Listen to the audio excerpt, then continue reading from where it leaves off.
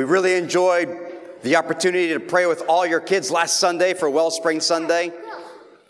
And we hope that it's an encouragement to all you parents to keep on praying for your kids.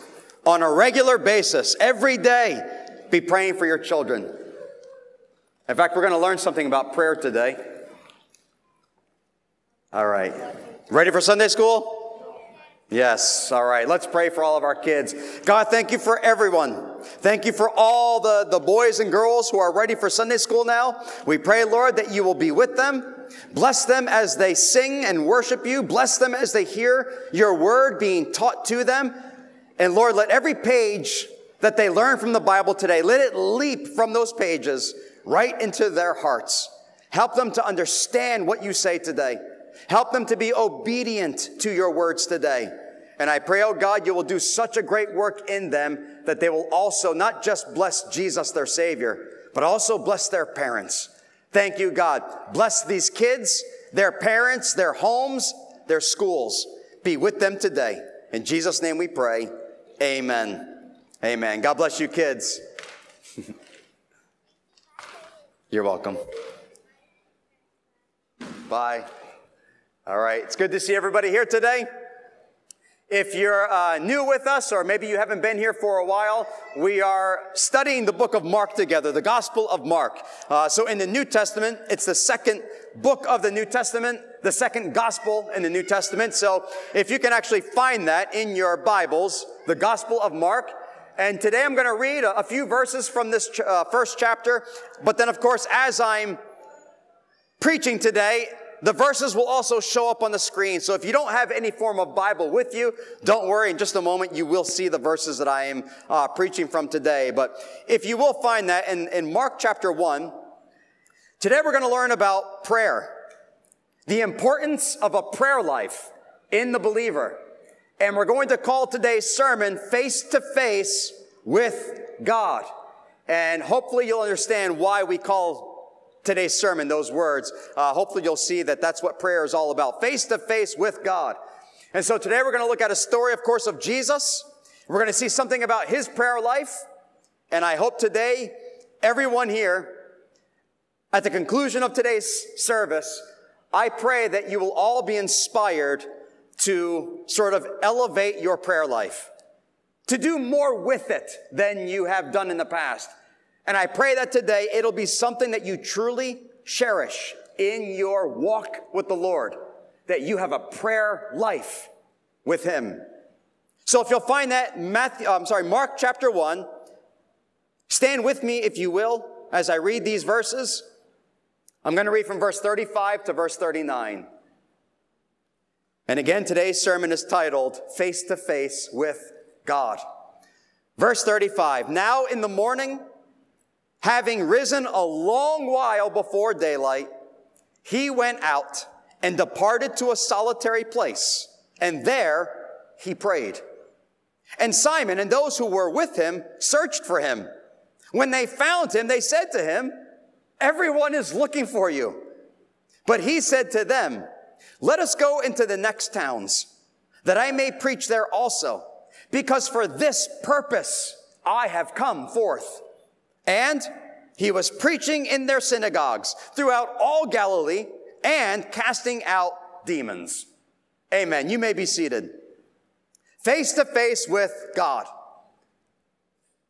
Prayer is one of the most wonderful, most beautiful gifts God has given to his people. Think of it. Think of what prayer is. Think about the fact that God has opened up a way for you to speak to him and to hear from him. Yeah, think of that. God, the creator of all the worlds. In the beginning, the Bible says, God created the heavens and the earth. He created all the worlds, every galaxy, every star. And today, all the universe moves in motion, and they follow the laws that God ordained from the very beginning. And the Bible says that that same God, the God of the Bible, he holds all the world in the palm of his hand. That God has opened a way for you to speak directly to him and for you to actually know his voice in your life. What a wonderful gift prayer is. I remember when I was a young boy and I would go to the mall with my mother. My mom liked to do a lot of mall shopping, and so I would always go with her when I was a kid. And as you're passing by and you're walking through the stores in around November time, there was in one section of the mall a big red mailbox.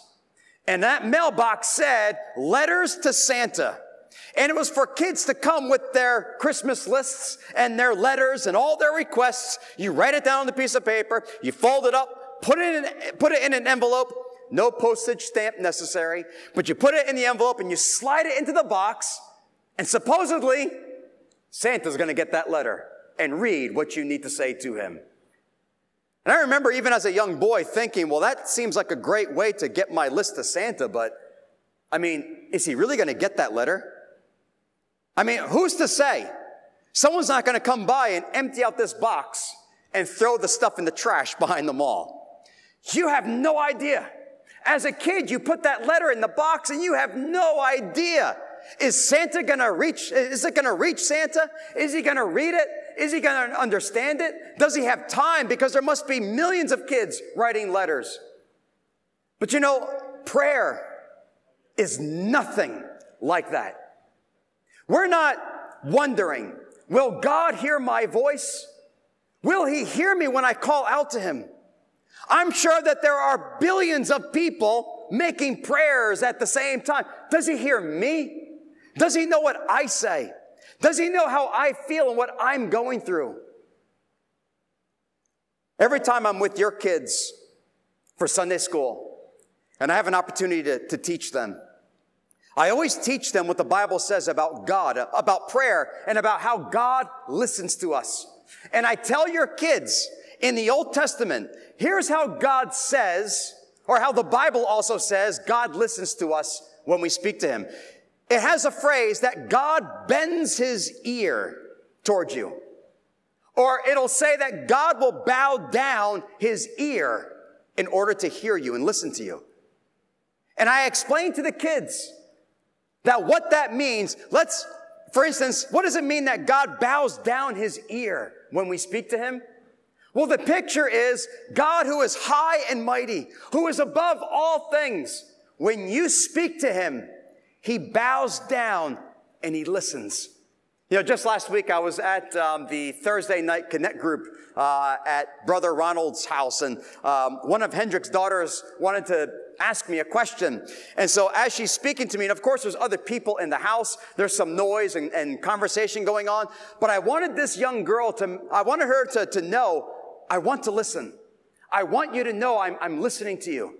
So as she began to talk to me, I bowed down like this, and I wanted to hear exactly what she said. Now, if I stood up, of course I can still hear her. But by doing this, I want her to know I care about what you're going to say. I care about what you want to ask me, and I'm giving you my undivided attention. That's what it means when the Bible says God bows his ear down to us. It's not because he can't hear you, he's so high, but he wants you to know I'm listening. Or when he bends his ear. I do this all the time, especially when maybe I'm at the school and maybe there's a bunch of students there and somebody begins to ask me a question in the midst of all the kids and I can't hear what they're saying because of all the noise going on. And so if you're like me, you end up sort of cupping your ear and you bend your ear outward and say, can you say that again? That's bending the ear.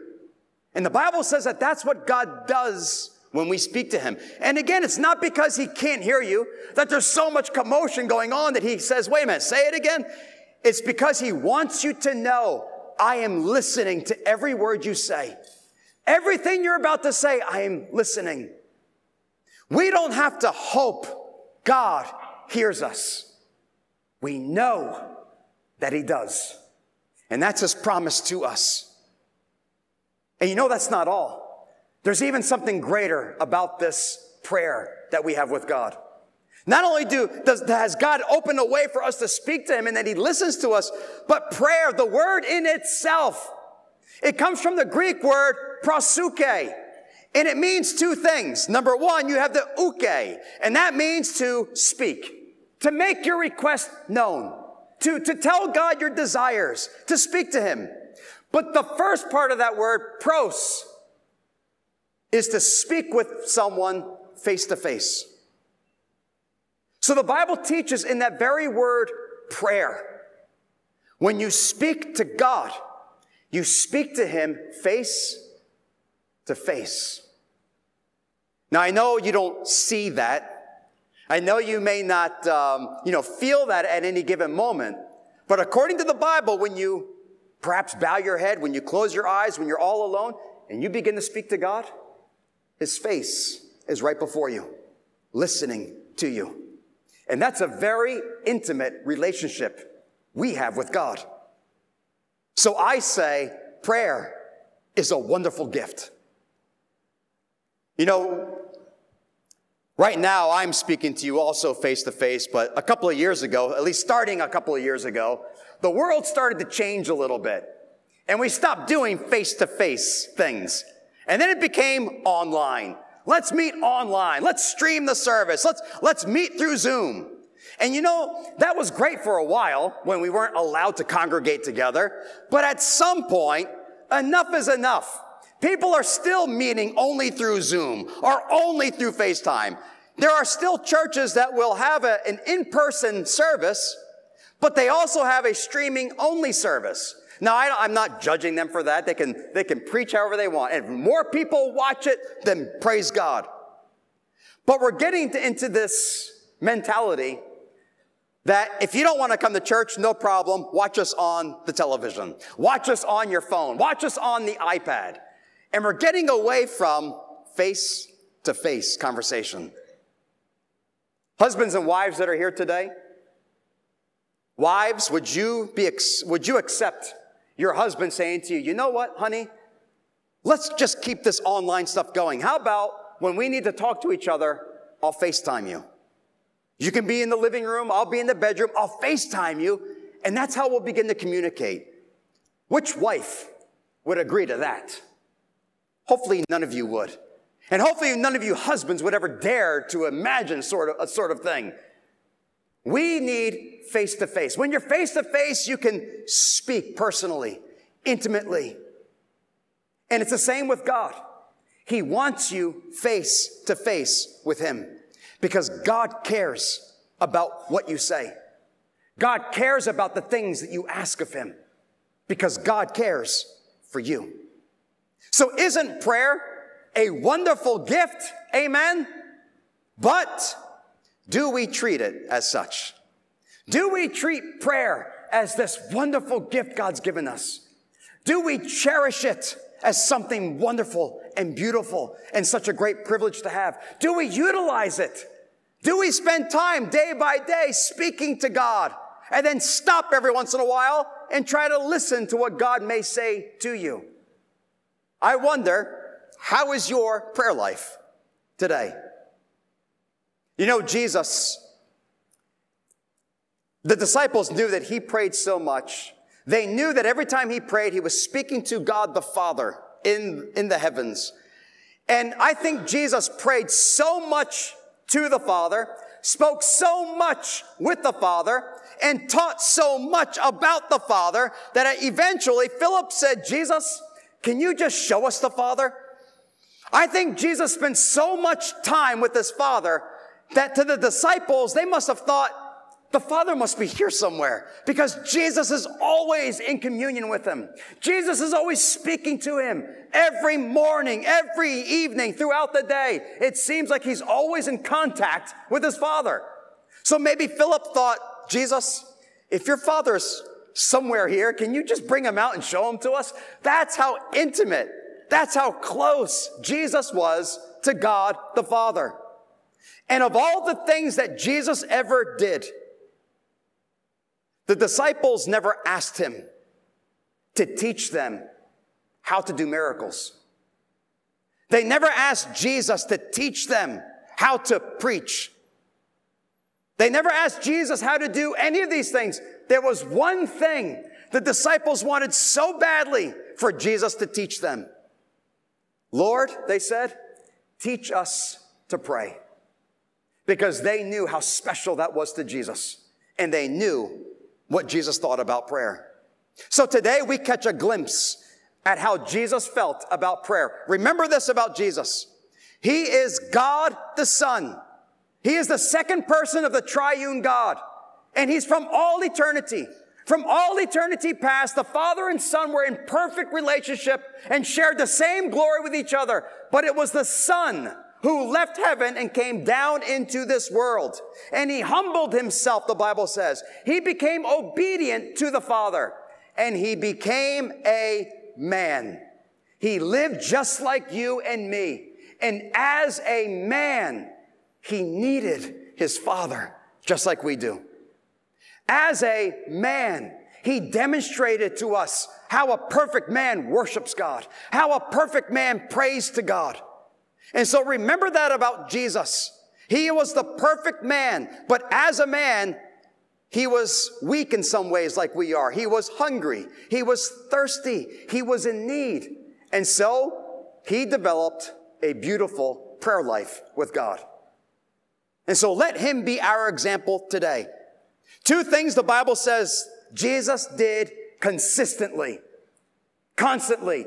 Two things the Bible says was customary for Jesus. And that was preaching and praying. And today we see him doing both.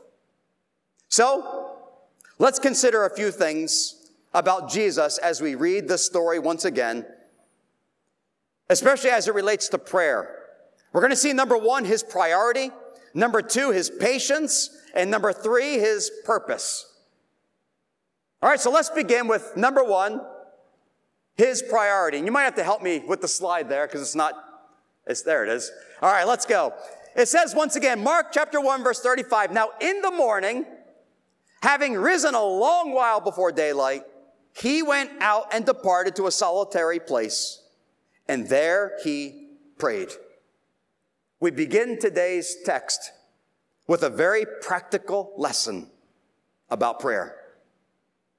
Do you know what Jesus just did before this story? Do you remember what we've been talking about from the Gospel of Mark? After he called his disciples, and then he went into the synagogue early on the Sabbath day, and he preached there. He was teaching. There was a demon-possessed man that he healed, and all the news began to spread. And then we read last week that immediately after he left the synagogue, he went to Peter's house. And Peter's mother-in-law was sick with a fever, and he raised that woman up. And then on that same night, multitudes of people came because they needed healing. They needed deliverance. And all through the night, Jesus is ministering to the people. So he's been up early in the morning, preaching and teaching. And for the afternoon, he's doing some more teaching and more healing. And then that evening, nothing but ministering to multitudes of people. And I'm sure he went to bed late at night. He went to bed when it was dark outside, and yet he got up when it was still dark outside.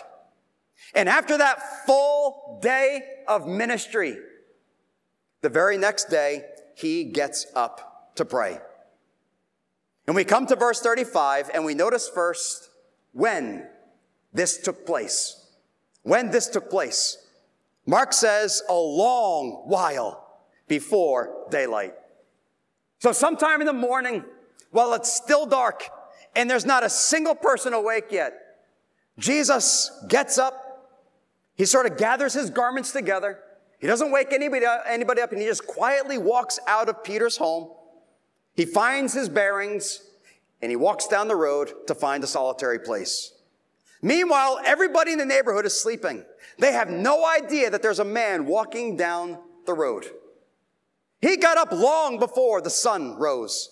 He got up long before Simon and Andrew would go down to the docks of the Sea of Galilee and see what was caught during that morning and maybe bring some fish home for breakfast. Even before they get up, Jesus is already out there. Before Peter's mother-in-law and the other ladies that may have been there, before they get up and began to prepare things and maybe get breakfast ready for everyone, long before all of them, Jesus got up and he went out to find time with the Father. You know, every morning, I usually get up about 45 minutes before my kids do, my younger daughters who are going to school. And I try to get into my prayer time and in my devotion. But it seems like, just like that, now they're up and they're getting ready for school. And then I sort of leave my office and I help them. I get them, help them get ready for school and all the things. And then I say goodbye to them. But I kind of don't like it because it breaks into my prayer time. And so I decided last week, after reading this message, I decided to make my alarm clock go off an hour earlier than normal. And it's been wonderful. Because when I get up, nobody else is getting up for at least an hour and a half. Nobody. Not even the dogs are getting up yet. And I can go all by myself into my office, and with not a single distraction, I can begin worshiping and reading and praying. That's and where did this take place?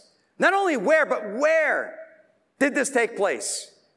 In a deserted place, in a solitary place. Do you know that word solitary place is the same exact word Mark used when it says that the Spirit of God drove Jesus into the wilderness, the desert, where there is nothing around. The same word is used right here. So Jesus, who went to that desert where he was tempted by Satan, where he was all alone with no one and nothing, it seems as though Jesus was often drawn back to that place. Why? Because nobody else was there. There were no distractions there. There was nothing that he needed to do except one thing: speak with his Father. He found a quiet place where nobody else was. I've had to learn when I go into my quiet place, I have to work my hardest to make sure I don't bring my phone with me or let my iPad turn on. Because wouldn't you know it, as soon as I want to start praying, I start getting alerts and these messages are dinging my phone and dinging my iPad. And it's so tempting to stop praying and start reading. But we need a solitary place where there is no social media. There is no internet. There are no kids that need to get up just yet for school. There's nothing but you and God. Finding a place early in the morning and finding a lonely place just to be with God alone, those two things were important for Jesus. And then notice what took place. There, he prayed. That's where Jesus got down on the ground and met face to face with his Father. There he prayed. And on this morning, after a full day of work, on this morning, all he wants, his whole desire, is just his Father. That's it. No other agenda, just his Father. And I imagine he prayed a lot like we see like in John chapter 17. Jesus prays in that chapter, John chapter 17. Jesus begins speaking to the Father about his relationship with the Father. That from all eternity past, they shared the glory with each other. And Jesus expressed his desire to the Father to go back to that place that he shared with the Father. Of course, he knew that there was a cross, there was a resurrection, and there would be an ascension. But one day, Father, I will be where I have come from. And then he prayed for his disciples, that the Father would bless them and protect them and keep them safe and in his hands. And Jesus reminded the Father, I have not lost a single one of them, Father. And then the last part of his prayer was for all of you. All that would believe in the future, he prayed for you. And I imagine on this morning as he's praying, of course, giving glory to the Father, and speaking of his relationship to the Father, I would imagine he would then give thanks to the Father for all the things that happened the day before. All those healings, all those miracles, all those deliverances, all the people who would believe in Jesus Christ. Father, thank you for everyone. Thank you for every man, woman, and child. And I bet when Jesus prayed for them, it wasn't just them. I believe he knew their names. Every one of them. God bless this one. God bless that one. He knew them all by name. And do you know that today, when I think of this, this can really cause me to just worship God. And it's the fact that He knows my name. It's the very fact that right now in heaven, there is Jesus. And to know that my name is uttered in heaven by Him, that makes me feel so loved. What a privilege it is that He still knows and speaks our name to the Father. What a wonderful blessing it is that we know His name. Amen? It's the name that saves. It's the name that heals and sets free, that forgives. It's the name by which we are saved and have eternal life. Oh, what a blessing to know His name, Jesus. But just as wonderful, He knows my name. And He knows everything about me. He knows my name and He knows yours. And I believe that as He prayed for the people, even by name, He prayed for what the Father did the day before, but there was also new people He would meet on this day. And He was already praying for those He would meet in a matter of just a few moments of time. When this took place, where it took place, and what took place. And now here's the question for all of us. And you've probably heard this before, but it makes sense, and it's something we always need to meditate on.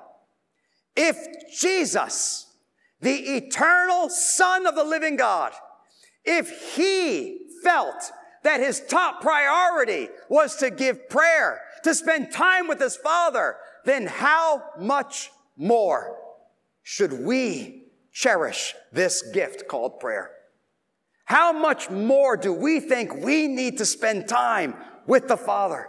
Spend time worshiping, reading His Word, praying, and making our requests known to Him. How much more do we need to find that secret place where we can begin just by saying nothing at all? You can just sit or kneel or stand and just begin by saying, Father, speak to me. Speak to me. I'm your servant. Speak to me. And then stop talking. Just be quiet for a while. And meditate on the thoughts that come to your mind. Because then you're going to have some things that you need to pray about. Maybe you think about the things that you should be thankful for. And you begin to give God praise for them. Maybe you start thinking about some of the people in your life that need help. And you can begin to pray for them. You think of your husband. You think of your spouse. And you know that God can do all things. And it just seems like if you begin in the quiet, then praises and worship and prayers will begin to just flow out of your heart. Find that time and then read the Bible. We're going to get into that in just a moment. Read the Bible. Mix in scripture reading with your prayer.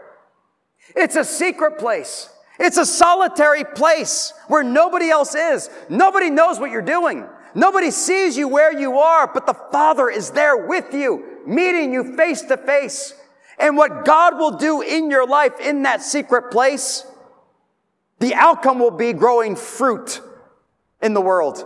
You know, if you take a seed, whatever kind of seed it is, you plant the seed, you dig a hole, you put that seed in the ground, you cover it with dirt, and you water it. And then what happens?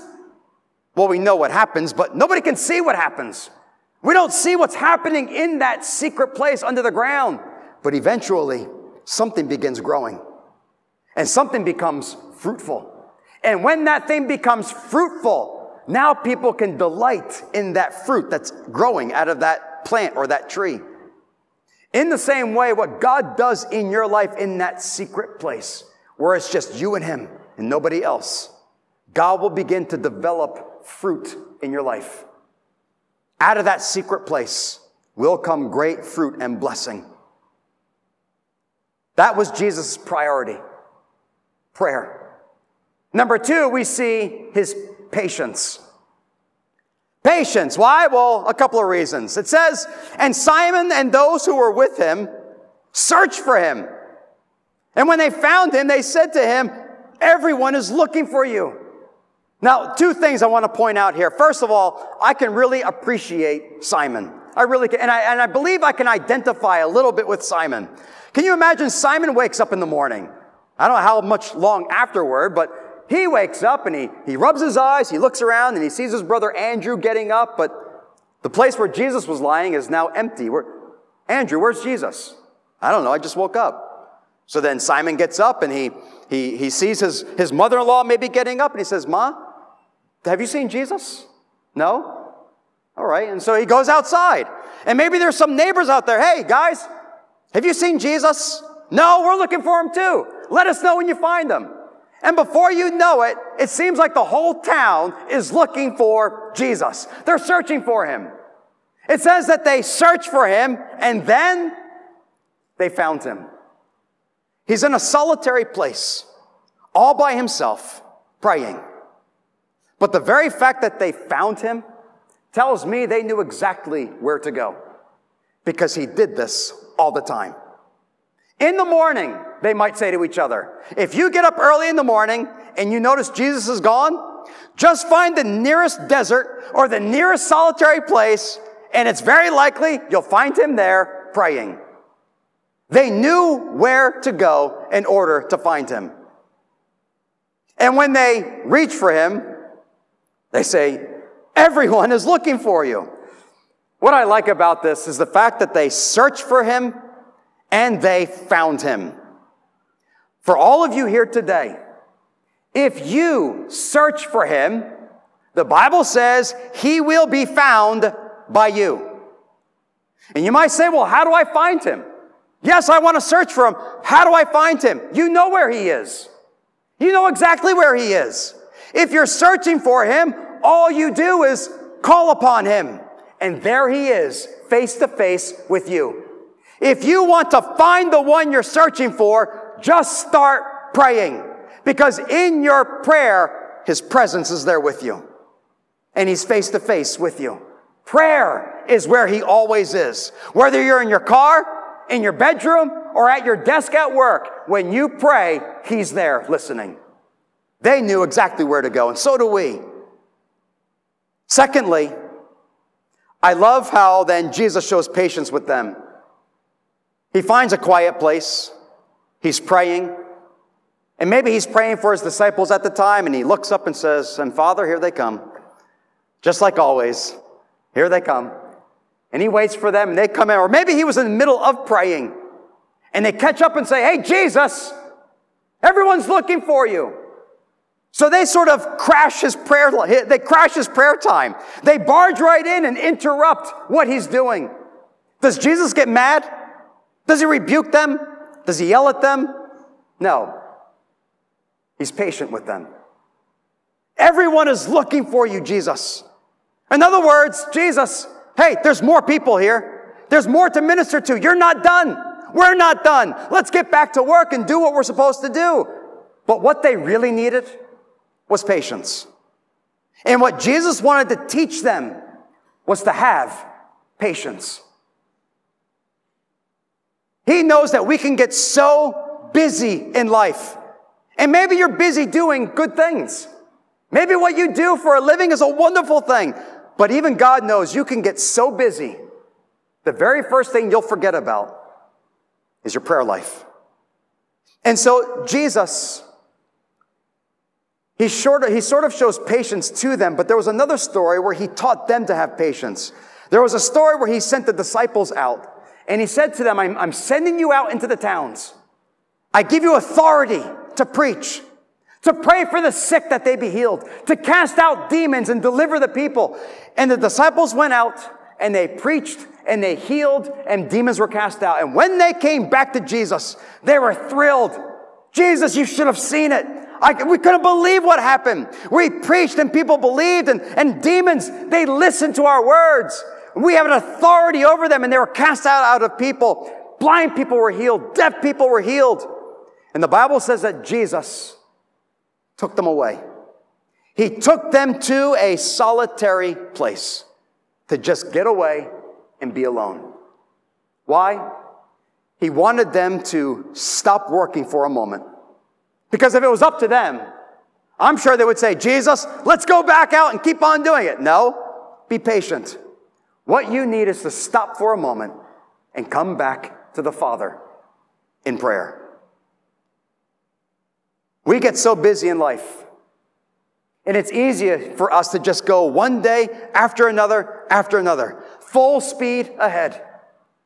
But may we never think that we can sort of get along in life without our prayer life.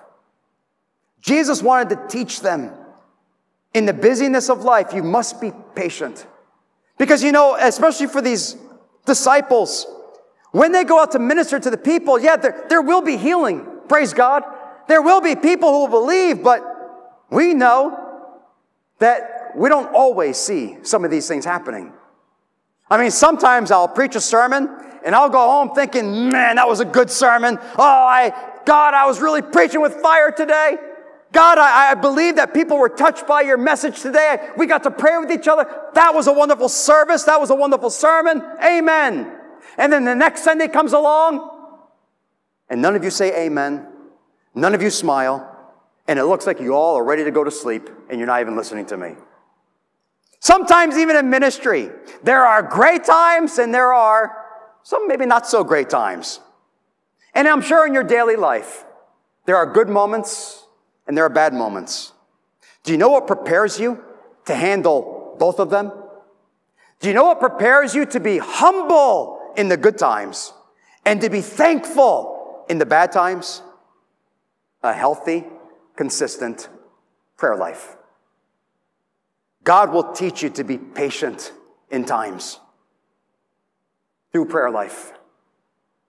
Even for Jesus, when we look at his life, from one moment to the next moment, between each and every ministry, from one outpouring of compassion to another, there was this unbreakable chain link of prayer. Every day started with prayer. Every day ends with prayer. In between it all, he had this wonderful prayer life, always connecting every event and every day with prayer. Brothers and sisters, don't get so busy in life. And don't convince yourself, well, I'm doing good things. Even so, you need a prayer life.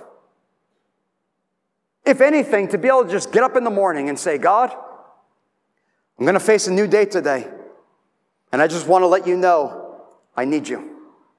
I have to make some decisions today for my employees or for my boss or for my family. God, I need wisdom today. David Smith, if you pray for wisdom, will God give you that wisdom? Amen. Start each and every day with just a simple, humble prayer. And when the day is finished, go back to God with prayer again and give him thanks for what you've done, what he's done for you. But make it a chain link, connecting everything in your life. Be patient. Number 3, and last, we see his purpose.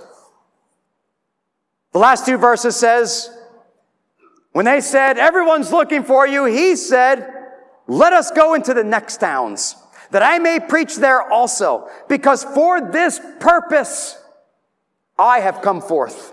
And he was preaching in their synagogues throughout all Galilee and casting out demons. He could have stayed right where he was. He could have stayed among all the people that were looking for him. And I wouldn't blame him if he wanted to stay. I mean, great miracles are happening and people are coming for more. Certainly, he's so popular in this village. People want to see him. They want to hear from him. They want to see the power of God working through him. And I would say, Jesus, if you're so popular here, why leave? Just stay there and just soak in all of that glory. But according to Jesus, there was something else he needed to do. He said, let's go into the next towns that I may preach. Jesus had a purpose when he came into this world. And the miracles were great, and I still love reading about them today. And it still inspires me today to keep on praying for God to work his miracle-working power. The miracles were great, but there was something so much more important than that. And that was preaching. Preaching. There were people who needed to hear the good news of Jesus Christ. The miracles are great, but miracles don't necessarily save people. The Bible says that faith comes by hearing, not by seeing. Faith comes by hearing. And hearing what? The Word of God. Jesus came with a purpose, and that was to preach. Now, his priority in his personal life, that was prayer. But the priority of his public ministry life, that was preaching.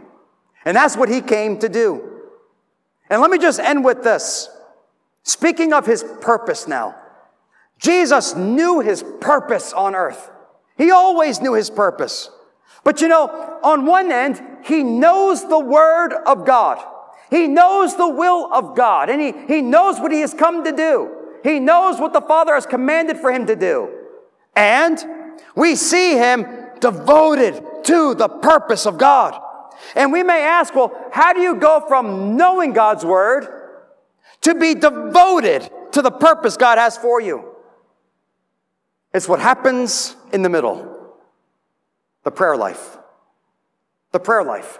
Jesus, even when he was 12 years old, he already knew his purpose. He said to his parents, "Don't you know I have to be about my Father's business?"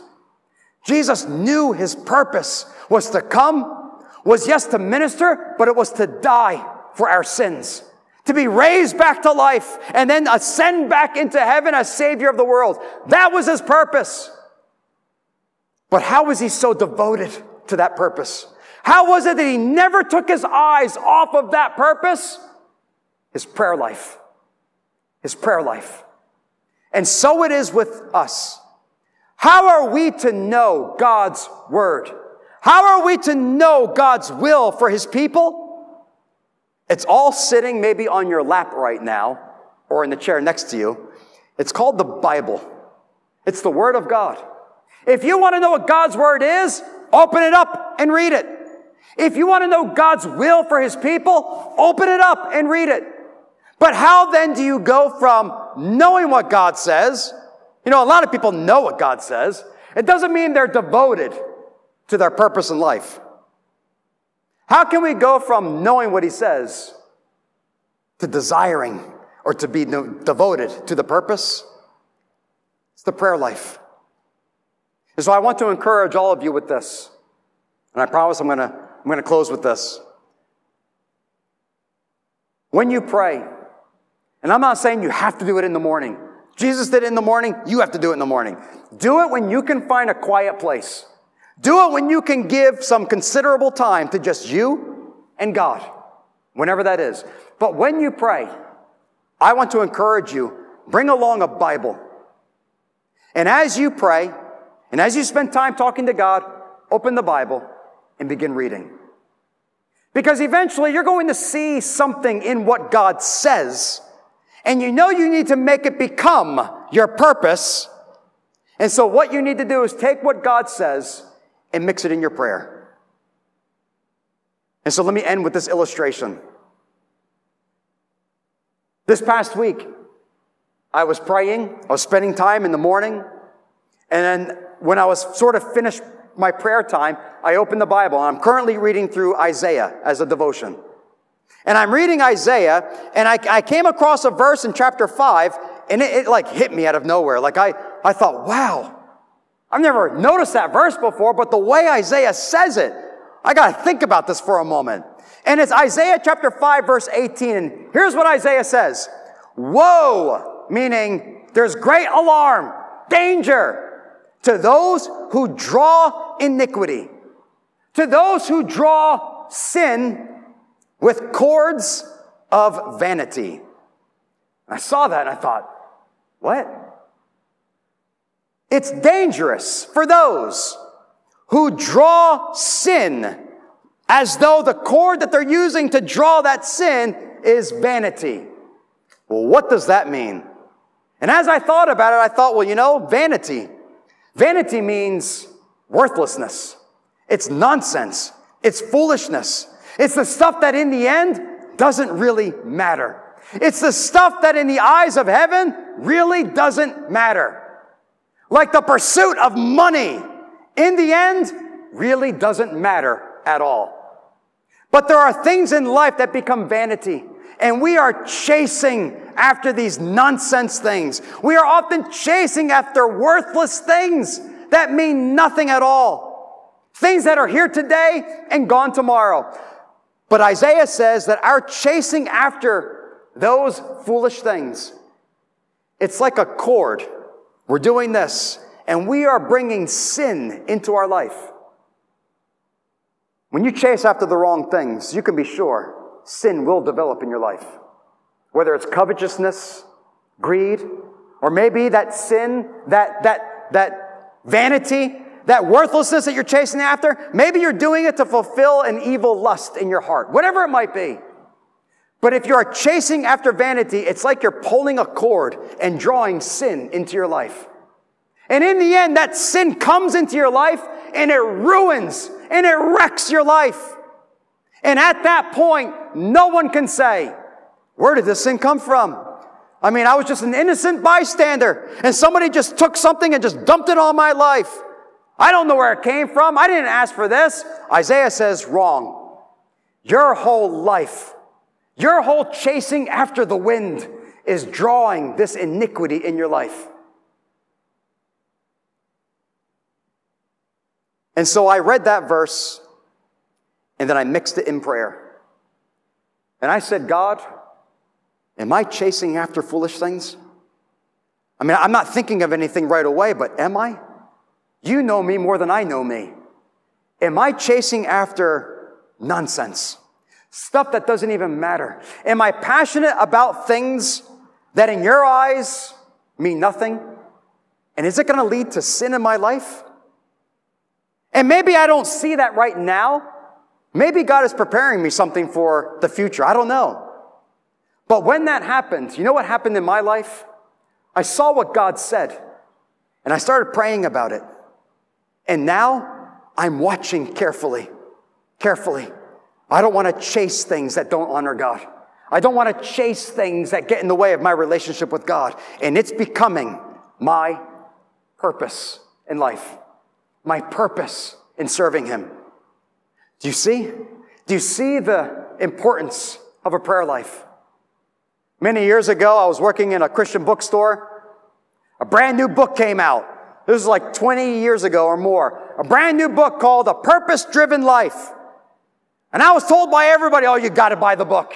You got to buy the book. A pastor wrote it, and if you read that book, you're going to find out your purpose. It's a great devotional. It's changing people's lives. You got to buy the book. If you want to know God's will, if you want to know your purpose, buy the book. Well, you know, I've never read the book. And I'm sure it's probably good. But you know, didn't we just find the formula of knowing what our purpose is in life? It's the Word of God, praying through that Word of God, and then the Holy Spirit stirs up that purpose in your life to honor Him by following His Word. I don't need a $20 book to tell me that. I don't need that. I can find it right here in my Bible iPad, or my iPad Bible. So how is your prayer life today? Is it a priority for you like it was for Jesus? Is God trying to teach you today you need to be more patient in life and stop every once in a while and seek for His wisdom, seek for His help and strength? And are you walking devoted to the purpose God has for you? You might say, well, I don't know my purpose yet. Read the Bible. Get into the Word of God and let Him speak to you by it. Amen. Let's bow our heads. God, thank you for your Word today. Thank you, Father, for allowing us today to just see a glimpse of your Son and to see how much He cherished that fellowship with you. To see how much He cherished that alone time with you. And that even Jesus, the one who is God from all eternity, even Jesus sought for your help. Even Jesus made requests known to you. Jesus prayed for His disciples. Jesus prayed for us. And every day of his life, it was filled with thanksgiving and praise to you for all that you are doing through him. God, once again, help us to ask this very common question. If Jesus prayed like that, shouldn't I? Shouldn't we? And I pray, God, today, as a result, once again, as a result, help us, Lord, to learn to seek you more often, to believe the Bible when the Bible says, come boldly to the throne of grace and receive mercy and grace in time of need. God, you invite us today to come and seek your face, and we will find it in that prayer life. And I pray that as we do that, and the more we do that, oh God, do the deepest work in our hearts and in our minds, and help us to know our purpose in life. Whatever we do in life, we are to bring you glory and honor. Teach us that through our prayer life. So bless everybody today, and may our prayer life begin to grow and increase in all of us. In Jesus' name we pray. Amen. Pastor Daniel, would you come? If you have your communion emblems with you today, you can prepare those for our communion with the Lord. Pastor Daniel's coming in to lead us in that time of communion. God bless you, Pastor Daniel.